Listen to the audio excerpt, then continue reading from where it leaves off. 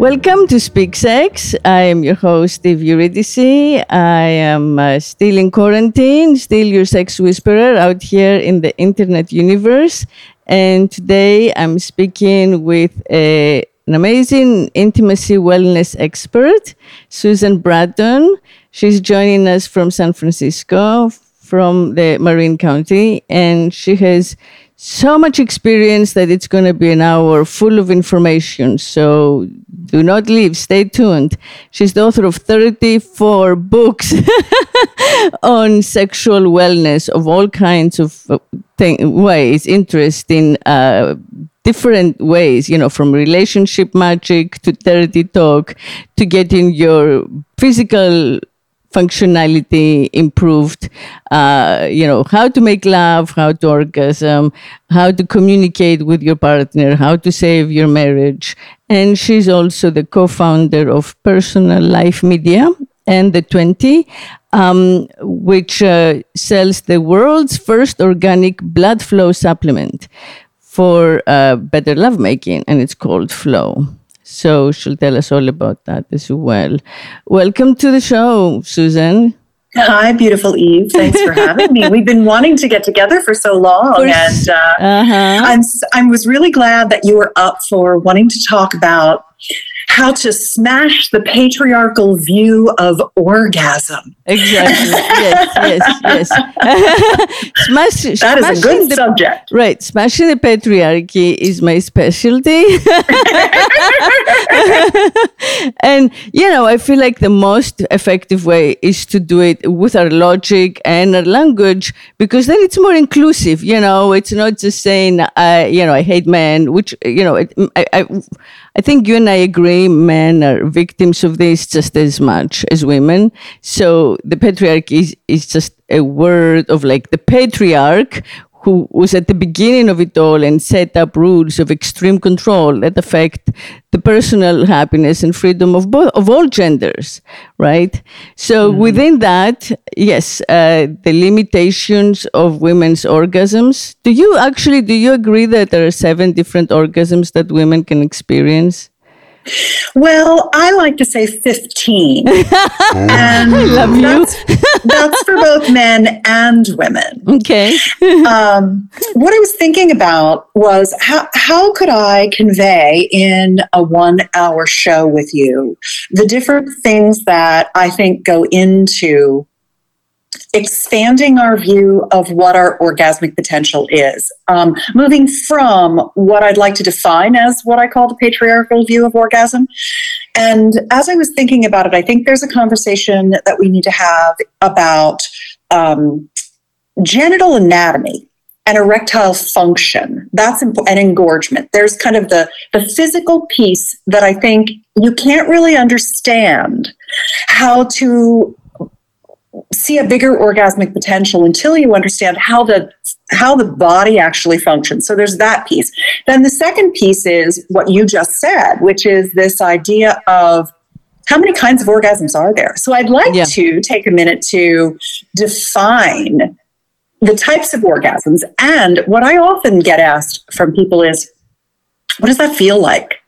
Because it's easy for us to speak them into the world, but also there needs to be a language of kinesthetics, of body-based reality for people so that they understand not just rationally what they're going for, but what they are going for in their body and their feelings. So I think that's the second piece.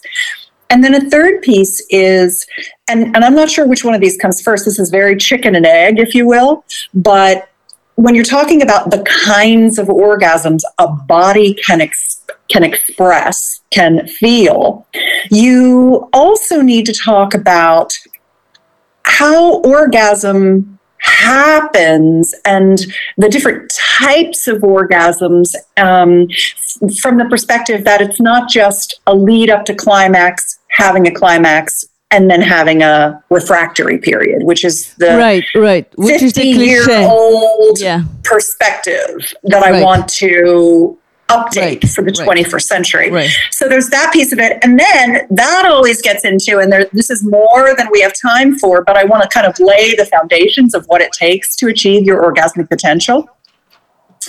Because I consider myself, I like to call myself an orgasmonaut, like an astronaut that goes out into the far reaches of orgasmic space, of orgasmic possibility. I love it. I have taken myself into those places. And what does it take to be comfortable, confident, connected, relaxed enough to achieve those states? Because that's the fourth piece of this. It's not just about the physicality. It's not just about understanding the types of things. It's not just understanding what it feels like in your body, not just understanding the way orgasm really works versus what we've been taught, but also underlying all of that, the firmament upon which your orgasmic expansion lies, the bed in which it lies, is safety and surrender and pleasure and trust and heart connection and all of those pieces. So I don't think any conversation about smashing the patriarchal view of orgasm is complete without each one of those essential components of the conversation. Yeah.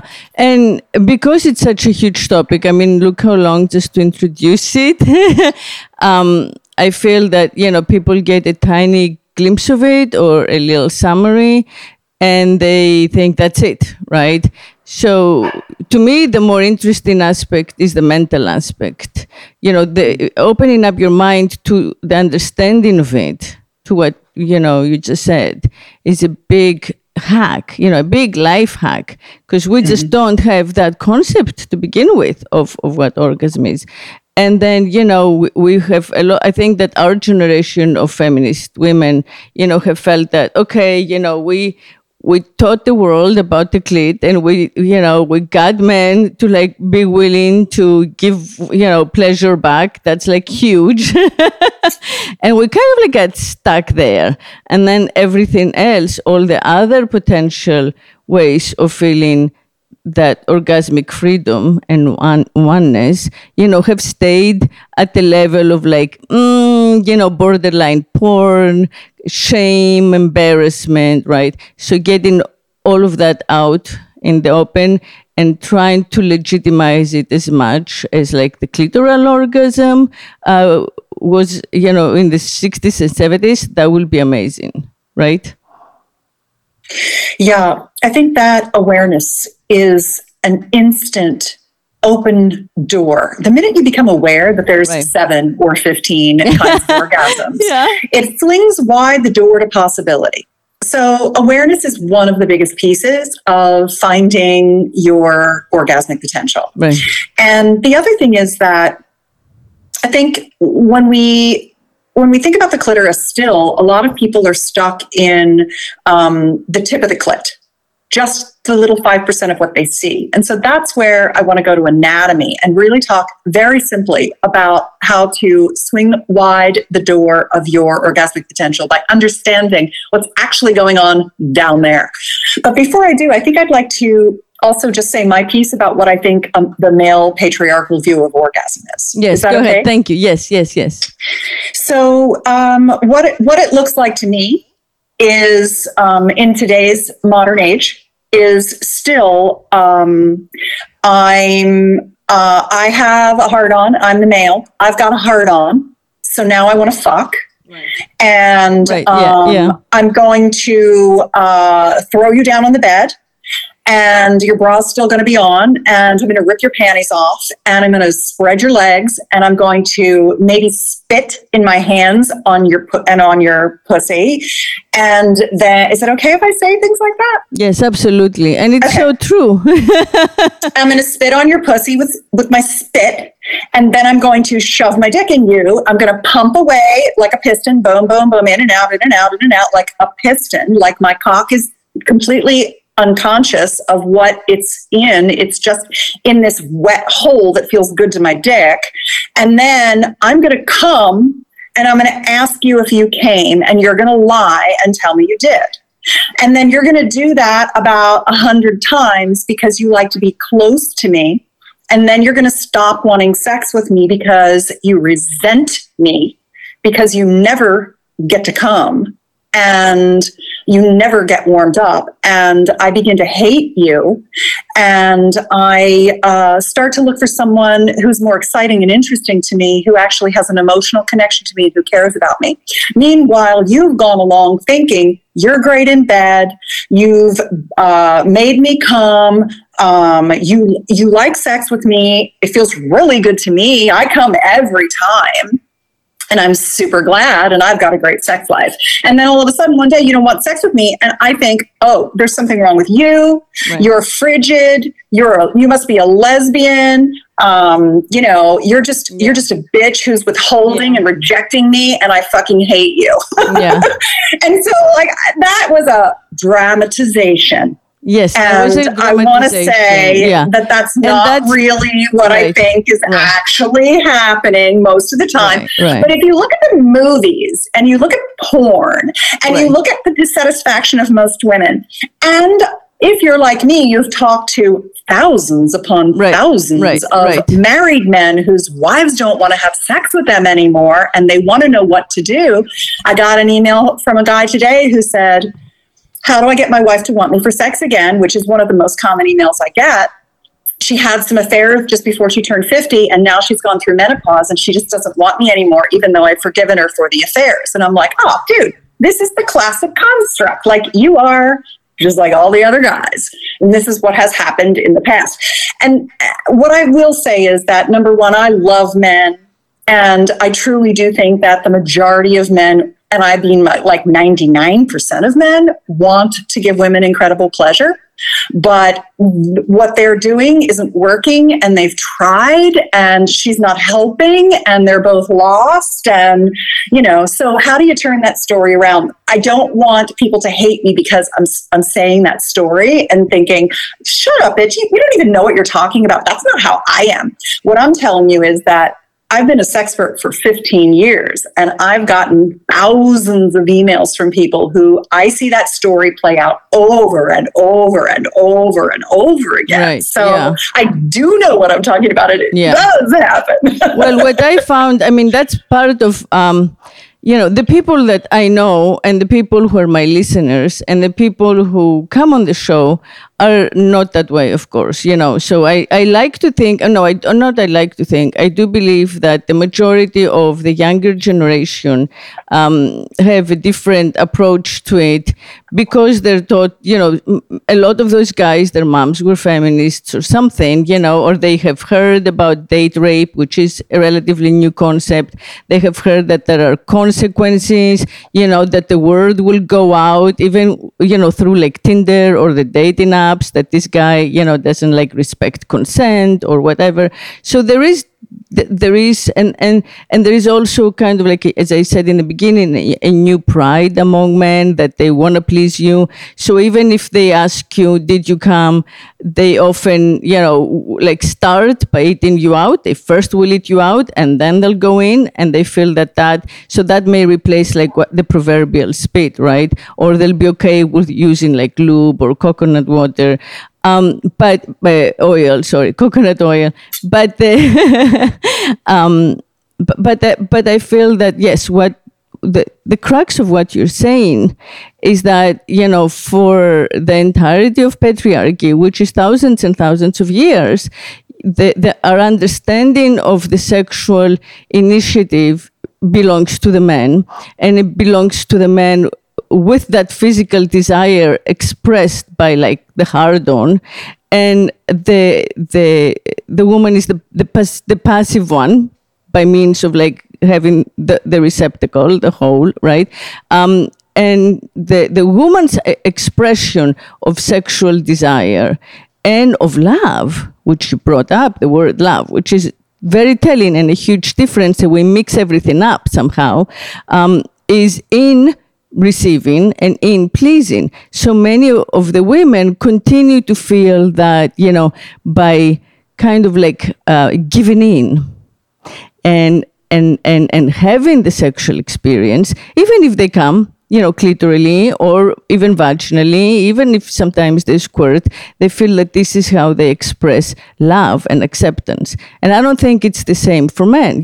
Men take way longer to understand, to feel, to feel the same kind of like expansion of love and intimacy that women get into right away. So there is definitely a disconnect. And I think that that's part of the patriarchy disconnect. So even when you talk to like really progressive woke guys, they'll be like, well, women need like 100 hours of talking for like, 2 hours of great sex, and I'll talk to them because I want to get laid, So it's rare, even though it's happening more and more, to find the man who is as open and receptive, intimate in intimacy as the woman. And that's because they're not raised that way. They're raised to not speak, to be macho, to go out and wage war, to take things, to compare each other by means of like either their women or their value, the monetary value. Like historically, women were loot. There was a war, you would take the women, you would rape them, you'd give them to the soldiers as perks, right? So we need to kind of like disconnect from all that ancestral, trauma and social conditioning that has come with it, that separates how women and men respond to sexual desire and sexual exchange. So I think that's what the main thing is about, the main difference is about how the patriarchy has formed us.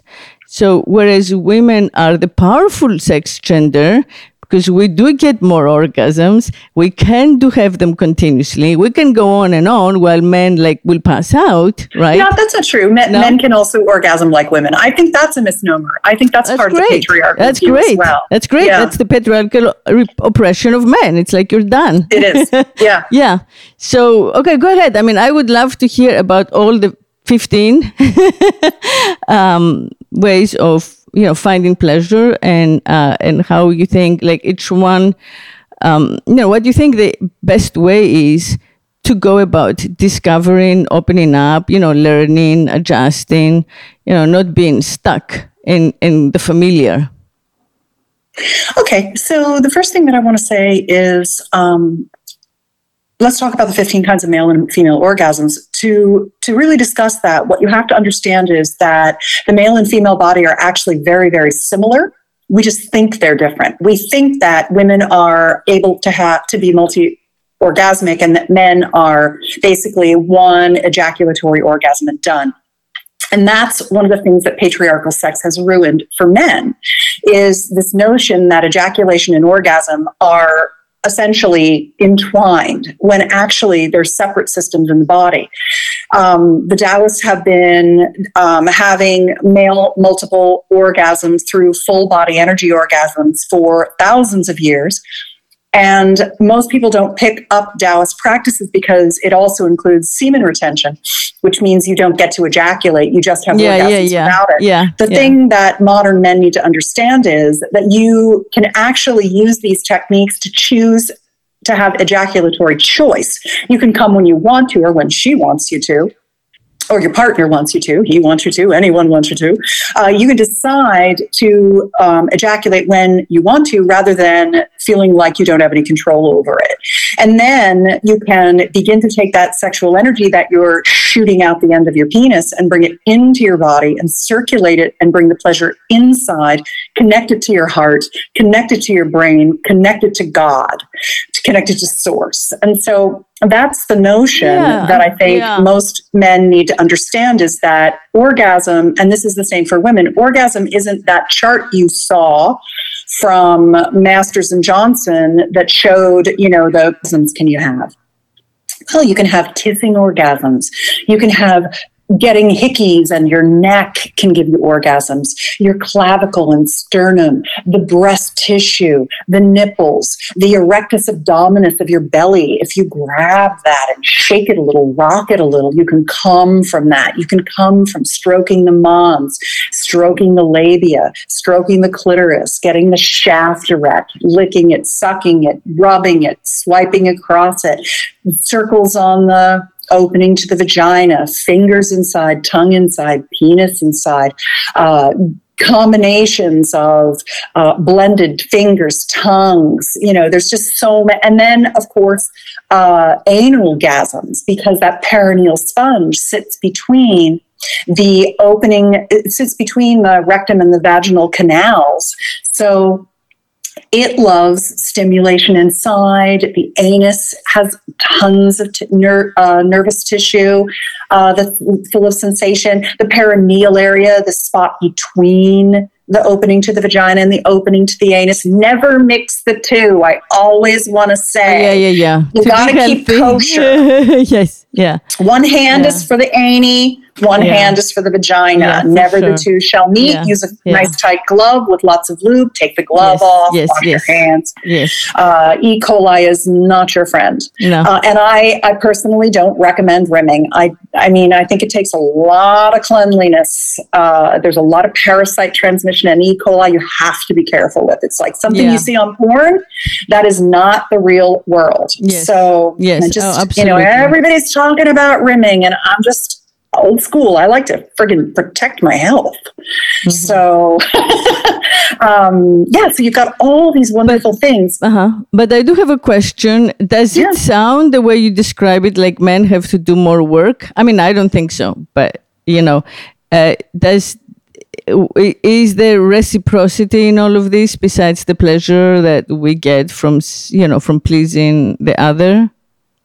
Well, what I've found with men, and I painted a very negative picture of that patriarchal orgasmic experience earlier in this episode, but in all honesty, most men would give up their own pleasure to give a woman pleasure. And once a man gets some skill in understanding how to be a good lover and how to give pleasure in, he wants to do that for hours. There's nothing that makes most men happier than coming the shit out of their woman for hours. I agree. No, I agree. So it's not work a sense of for pride. guys. Yeah. I mean, if it's work, it's that he just hasn't had enough experience. He literally doesn't have enough techniques. Techniques are very important for men to know. Mm-hmm. And I feel that one of our problems, that started basically with Judeo-Christian, teaching. It starts like early in school. You learn the Bible and you learn about Adam and Eve. And one of our problems is that we are not trained to use our mind while we're having sex. We feel like that's when the mind goes to sleep, right? We're not thinking and we're just kind of going into some animal nature and we're not speaking and we're moaning. So thinking about what you're saying, being aware in some basic, consciousness of the anatomy, of the perks, of what might work next, of the mechanics of it, staying, conscious mentally and thinking and not just kind of letting go because you feel that this is the unspeakable, what happens in the dark, we're just going to do what animals do and then we'll go back to our normal life, right? But normalizing the sexual experience is part of what the eye does, the same kind of thinking self that makes all kinds of other decisions in life, I think is very useful in this. So you can keep in mind what you just said. Yeah. I totally agree with you, Eve. And the way I describe that, the words I use for that are conscious versus unconscious sex. Anyone can make a baby. Making love is actually a series, a skill set of and awareness and understanding of certain principles. I wrote a book that's probably my second most popular book. It's called Sexual Soulmates, The 6 Essentials for Connected Sex. And in it, one of those 6 essentials for connected sex is presence, actually being present. Because what you were talking about when you were describing that conscious versus unconscious sex is friction. It's, we're not talking. I mean, not talking ruins sex. Talking, whether it's and sexual mastery, is understanding these things we've been talking about. How to get a woman so engorged and turned on that she comes like crazy for you, so she wants more sex with you instead of just spitting on your hands and plunging in and getting off in her pussy and leaving her high and dry with one stupid little clit orgasm that's like a sneeze, like boring. She doesn't want to have sex with a guy who's boring the shit out of her. That's the problem. So once a guy understands that he has to do these 4 things and that they're not work, they're actually really fun, and they re-inject excitement back into the relationship, what is the romance that there's different types of romance, and different types of romance, some will get you laid and some won't. There's romance that is, there's romance that moves her emotionally. And when you move a woman's emotions, you move her body, you move her toward you. You create connection with her that reminds her why she fell in love with you in the first place and why she wanted you then, so she'll want you again. Where other things like creating, like framing a photo of the 2 of you, they remind her why she loved you, but they don't actually make her want to have sex with you. Making her a playlist of the music that turns her on the most and giving it to her with a full body massage. That's a romantic thing that you can do that actually moves you toward sex. So the 5 pillars of passion were essentially a look into what you can do to recreate a fully romantic reconnection with your partner, some of which you do because she needs it, and some of which you do because it reminds her body that she actually is a sexual creature. Yeah. That's nice. I feel that again, in my work through this podcast, especially, I found that a lot more people are normative and have those issues than I thought. When I used to work before, I would go to communities that were already like sexually potent communities and write about them, investigate, film them, document them. And it was kind of like, my idea of like the Masterson Johnson of the 21st century. But now, because I've had so many more people who are listeners coming on and asking questions, I find that actually those things, at the most basic domestic level are the things that make a difference. Why does she want me? Why doesn't she want me? Why is he functioning this way? Why is he malfunctioning? Is it normal? And these days there is the easy kind of like way out. I feel that like with ghosting and, dating apps, it's super easy to say, okay, I can try someone else, right? And instead we get into kind of like these repeat patterns, but they feel less limiting because we get to change partners so much faster and, and more easily. So we're always kind of like staying on the surface of things instead of getting deeper, either emotionally or sexually. People, I feel like a lot of people stay now with the high of the start, of the beginning, when it's like the conquering and the flirting and the like self-advertising and the fantasy of each other. And, as soon as that gets into like everyday reality with all of its limitations, they start thinking that, oh, I made a mistake. She wasn't for me. She doesn't understand me, or he doesn't understand me. I can go back and like swipe again. So, yeah, I feel that I wish as well as feel that, this type of sexual education should be readily available. And I think that that's one of our greatest challenges, that like what you're saying should be accessible to everyone. It should be like Oprah level accessibility. We should have millions of people who are listening and are kind of like taking it in. I think it should be in, at the elementary school level, the high school level, middle school level, and then, of course, like in our daily media programming along with everything. But it seems that instead we get like, cute little articles maybe about how to get, this guy interested, or that don't go in depth, that don't include the anatomy you just explained to us, that don't, include like the specifics. So, the people who are interested and who have the time and who have the financial ability will look and find you. And, that's personallifemedia.com. Susan Bratton, and you have an endless supply of both, I feel, biohacking options like supplements, shots, and kind of like quick little aids to the body, so that the flow on the physical level happens, right? But also a wealth of information and advice about, practicing it. But it does take time, and I wish that it were stigma-free and just readily available. So we would, hear about it the same way that we hear about, whatever, clothing brands. Like someone should be the Yeezy of sex ed. That's where we need to get quickly, because without overcoming that stigma of the patriarchy, and that's why we, kind of like resent and demonize the patriarchy. Without overcoming that stigma, we can't like help people live the best life they can live.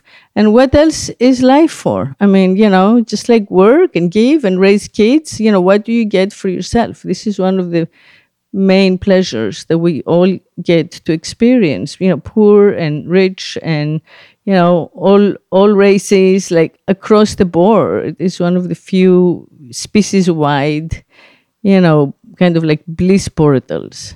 So when I was talking about orgasm, and I was talking about how if you picture in your mind a mountain, you go up one side of the mountain and then you kind of fall off the cliff. It's like your orgasm is half dome. You walk up the backside, you fall off a cliff. And then you think about a stair step where each step is going up and each step is a little longer than the last. And when you think about almost an escalator of pleasure, that's what expanded orgasm is. Expanded orgasm is a clitoral stroking technique. It's been called many things: expanded orgasm, orgasmic meditation, deliberate orgasm, or DO, doing. It's been called extended massive orgasm, EMO. It's been called many different things. There are many different flavors, different lineages of this particular clitoral stroking technique.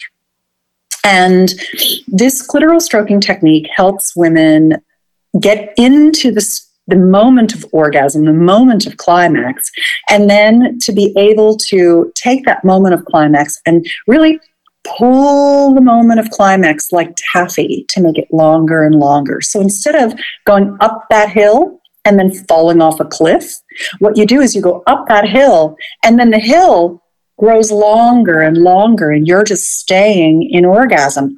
And then you take a little break, and then you climb another hill, and that's a really long, flat plateau at the top of that hill. It's like a series of mesas that you begin to achieve rather than a peak and a fall. And the way that you do that is through a very conscious, deliberate, slow, light stroke on the clit with one finger underneath the hood. Usually for most women, if the clit is 12 o'clock, then it's off her left side at 2 o'clock. That's where the majority of the nerve endings end for many women, about 80 to 90% of women. And when you give the clit nerve endings, that light, delicate stroke on the meat of the clitoral head, very light, you don't wear it out. You actually allow it to sink into an orgasmic space that expands with pleasure and flows through your whole body. This expanded orgasm practice is something that when a couple has this practice, and as I said, Tim, whom I've almost been married to for going on 30 years now, this is really the practice that saved our marriage, because I was one of those women that didn't want to have sex with my husband anymore. I was one of those women who couldn't come from penetration, who didn't know how to squirt, who could maybe squeeze out one clitoral orgasm from my vibrator. And I didn't want to have sex with him after a decade of having sex with him and not really being satisfied myself. And I just lost my interest in sex. And so we went on a journey to figure out what we could do to get our sex life back. And learning this expanded orgasm practice was really one of the Rosetta Stones for us in finally receiving selfless orgasmic pleasure, where I realized my husband loves to give it to me. He doesn't expect to get sex afterward. He is always just available for me when I'm ready. And now, because the pressure's off, I'm ready all the time when I feel well. Health is, if you don't feel well, you don't feel like having sex, but it'll come back. I trust my body now, but it got rid of my performance anxiety. It taught me how to have orgasms from intercourse. Plus, all the G-spot work he did on me really, really healed a lot of the sexual trauma that I've had, which in actual fact, the large majority of people, both masculine and feminine, everyone across the gender spectrum has had sexual trauma, whether it's religious oppression, going back to what you were talking about earlier, Eve, with, feeling that sex is a sin, or never having a good lover, or being embarrassed about our bodies or our genitals, or feeling shame for our desire, or being traumatized by another person, whether that's usually someone in your family with incest, or a date, or, whatever it might be. We've talked about all of these things on the show. We've covered a wide ground. Whenever you talk about sex, you have to talk about the whole person and all of their collective experiences. Yeah, and I feel that, I'm sorry to interrupt, but I do feel that, the earliest understanding of sex that we all have because of our lack of education is akin to rape, because we were too young and uneducated to understand consent or speaking about it, when you're a teenager, or even younger sometimes. So, for many women and oftentimes, boys, it's just a violation.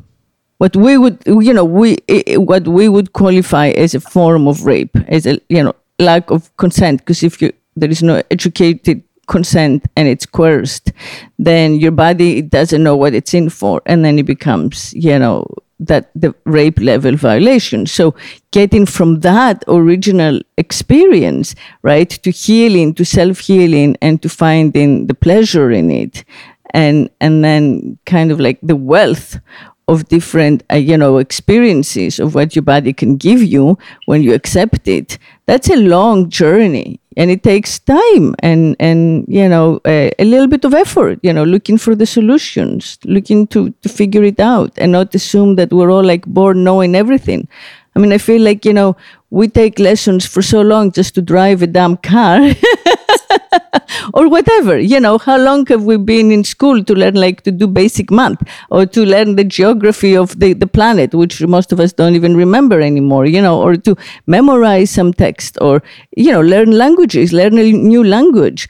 But we don't take that time to learn the language of sex and how the functionality of our anatomy, which seems much more fundamental to every human being.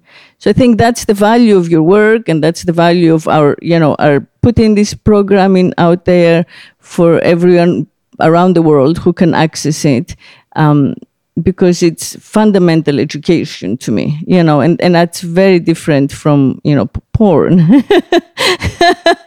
I think it's like, education 101.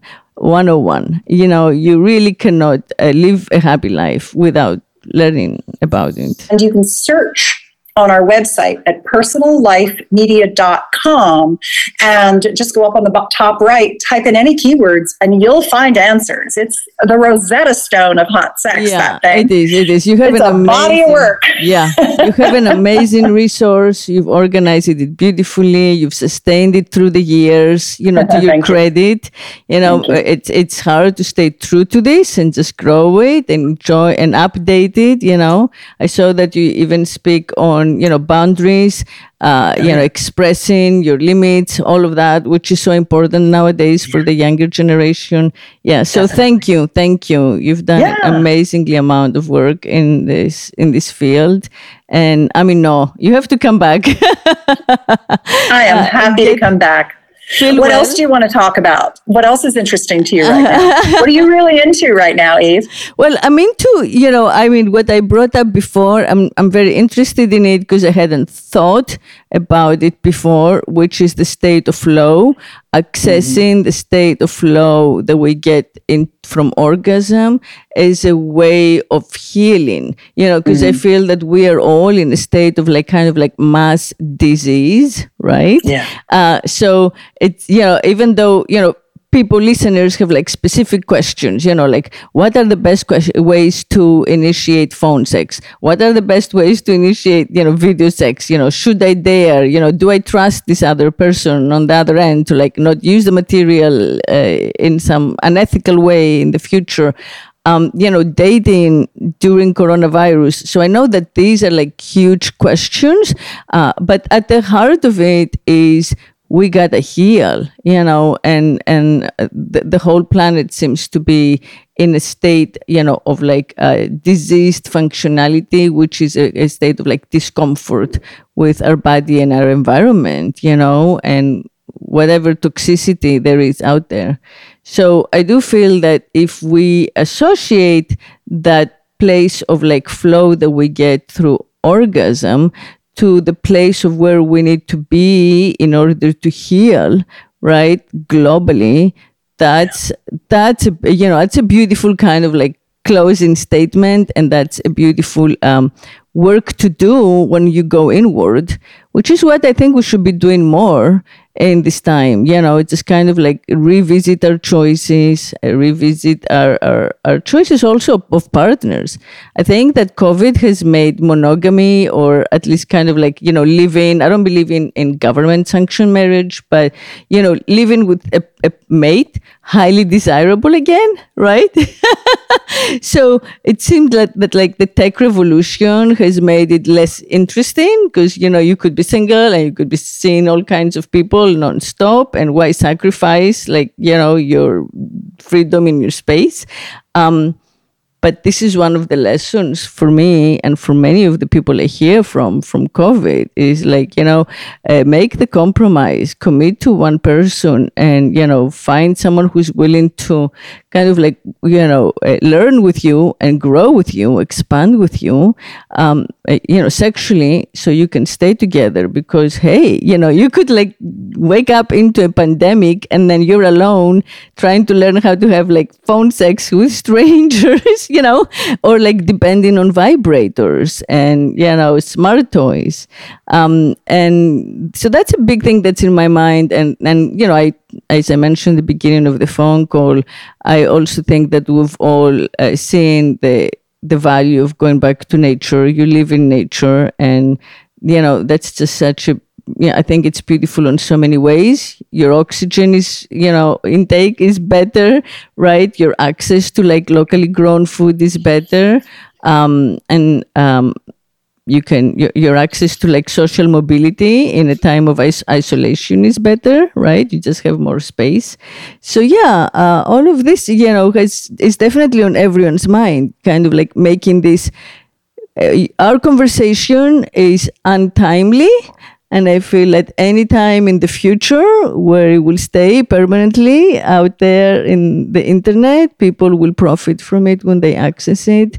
And, it's good to kind of place it in this moment, this extraordinary moment in our history where we just did a massive reset, right? Yeah, I like to call it the great pause. And normally when we're in pause, it's the middle of winter, it's the dark time. But right now, we're in the middle of pause in the springtime. And it really, I think, encourages us not just to rest and relax, but to, like you said, reconsider what we want our life to be like going forward. And having the connection that is the birthright of our humanity, to be connected to each other in bliss, is such an important reset. Stopping the consumptive culture and restarting as a connective culture. That's the conversation that we're having here today. And I really appreciate you giving me access to your platform of fans and followers, because as we've been talking for probably 6 months to a year, somewhere in there, you and I having, connection and conversation over Instagram. And I've been a real fan of the heart and the global perspective that you bring to conscious sexuality and connection as a cure for so much of what we crave that we're missing. So thank you so much for having me today. Thank you. Yes. It was an amazing conversation full of specific, useful intel, but also just wisdom, lots of wisdom. Aww. So thank you for joining us, Susan Bratton. Thank you, and I hope we do it again. And thank you, everybody out there, for listening. Thank you for staying with us and for speaking sex. And until next week, speak sex and believe Eve.